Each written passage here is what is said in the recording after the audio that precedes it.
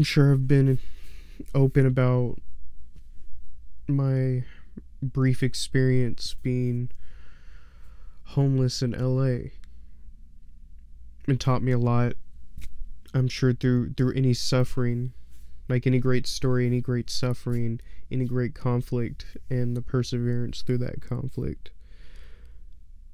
helps us become greater than what we were, than when the before the conflict began.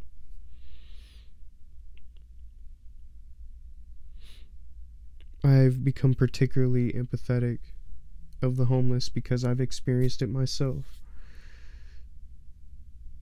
Just like with you, with anything that you've experienced yourself hands on, you immediately become more attuned to it. You're going to notice it more.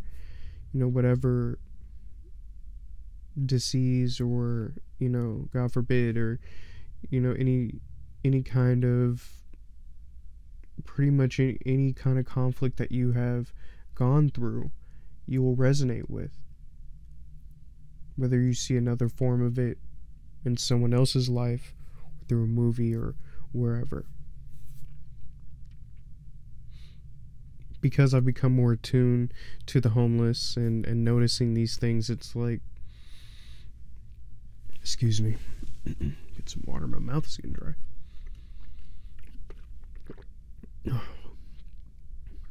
Thanks. Pretty much as I've become more attuned and noticing, or at least I've chosen to observe more, I've noticed this. Of course, for instance, I can name one thing. I was working out in Berkeley.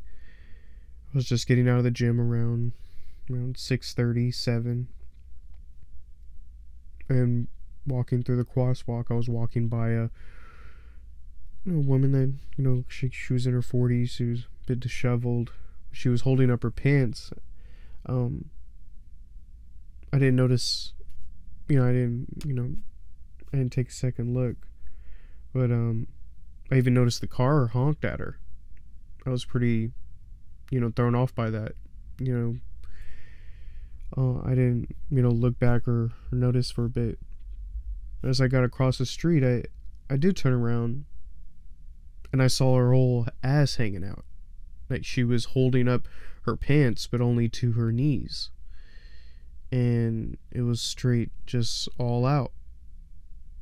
And it's, it's sad.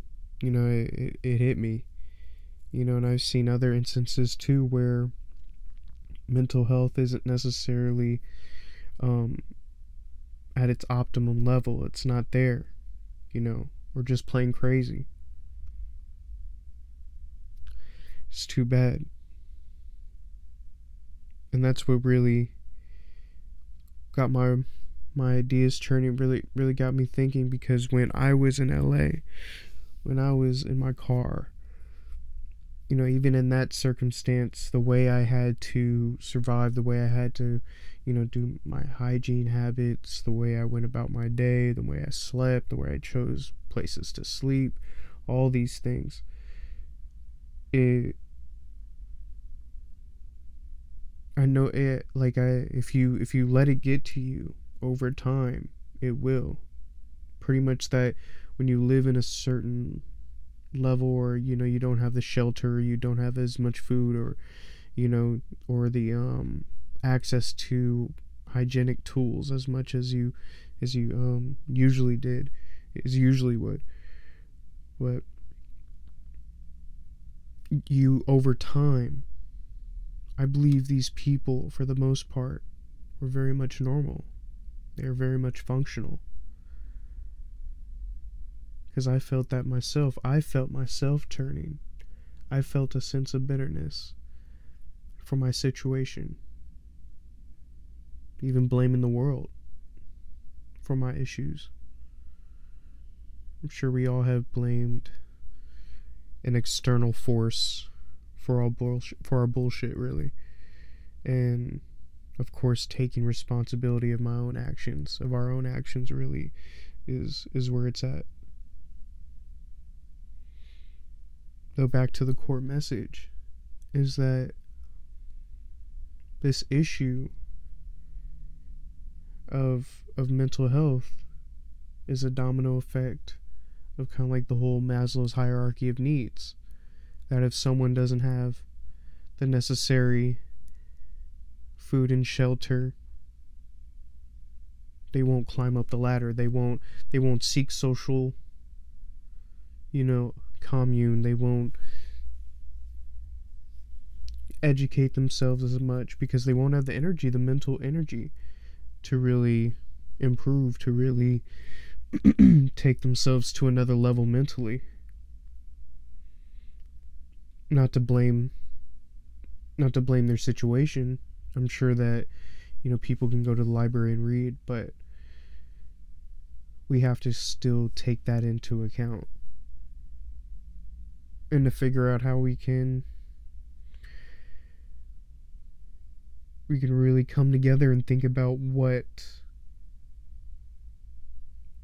are the core things that we can offer that can help uplift the self-image of these people, by uplifting their self-image, by giving them excuse me, by giving them cheap hygienic tools, by giving them access to minimalist shelter, things that we can think about. And these are just broad ideas, broad stroke, but I'm sure there's a lot smarter people out there than I am who will be able to work on this and are working on this. And I'm looking forward to investing in it myself. I would love your thoughts on this because it is personal to me, and one of my personal dreams and one of my my missions for vision in life in the next 10 to 20 years is to help eradicate homelessness.